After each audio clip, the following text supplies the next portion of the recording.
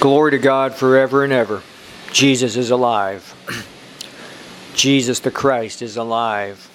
Amen. Amen. Father, Jesus, Holy Spirit, we give you this time. We give you everything. You've given us your everything. And we're so grateful. We give you our everything. This short message is about the anointing.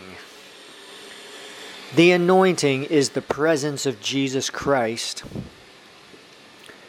And it's an eternal mystery, but it's also a present reality. It's simple. It's the glorious presence of God. And it's the fourth phase of knowing Him. It's simple. It's not far off. His glory is all around us all the time. His presence and His power and His glory. Right where you are, He's all around you. If you know Jesus Christ, He's also in your spirit person. Your spirit person's alive because of Him. But I want to focus on the anointing, and Jesus revealed this in Luke 4, the 7 results. And the results are infinite and eternal, but he mentions 7 specifically. Here they are. Number 1, the anointing.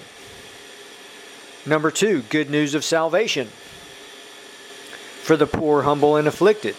Number 3, healing for the brokenhearted. Number 4, liberty to the captives. Number 5, sight to the blind. Number 6, liberty for those oppressed. Number 7, the year of the Lord's favor. Amen. Amen. The anointing is the most valuable substance in the universe. It's every person who is born again has the anointing within them. That's in 1 John, I believe. But it's the presence of Jesus has made as I said, their spirit persons alive. If they develop it, if they go deeper into the 4th, 2nd, 3rd, and 4th phase, then they can experience the anointing that comes upon. That's the power of God. That's for service. God always wants to give and to bless people, to save, to heal. Notice that and much more. Always giving. If people don't have a need for that, well, He just moves on to other people that do. And as we see, let's look at the big picture. For the most part, it's people who are suffering, who are needy. Those are the ones who generally receive Him because they need it. Sometimes they have no hope in Him.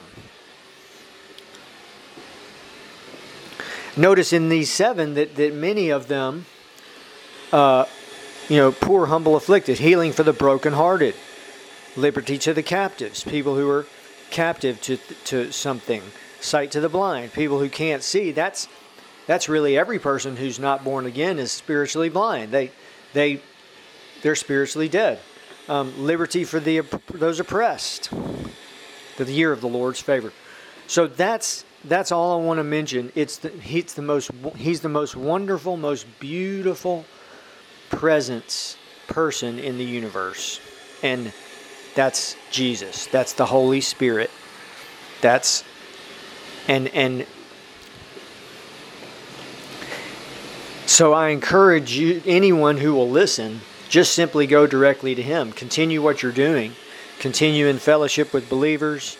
Continue in the Word of God. If you're in ministry, just continue pursuing ministry. If you don't have a ministry, you can start today interceding for your nation and the nations and other places in the world, and pray that the Lord will send out laborers to the harvest. So we pray right now, Lord, send out laborers to Israel to proclaim the gospel.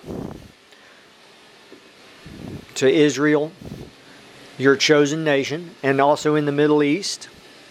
We pray that you send out laborers, give them the anointing, give them the power of God, the presence of Jesus and the power of God, and give them the means to proclaim the gospel. Amen. Amen. Thanks for listening.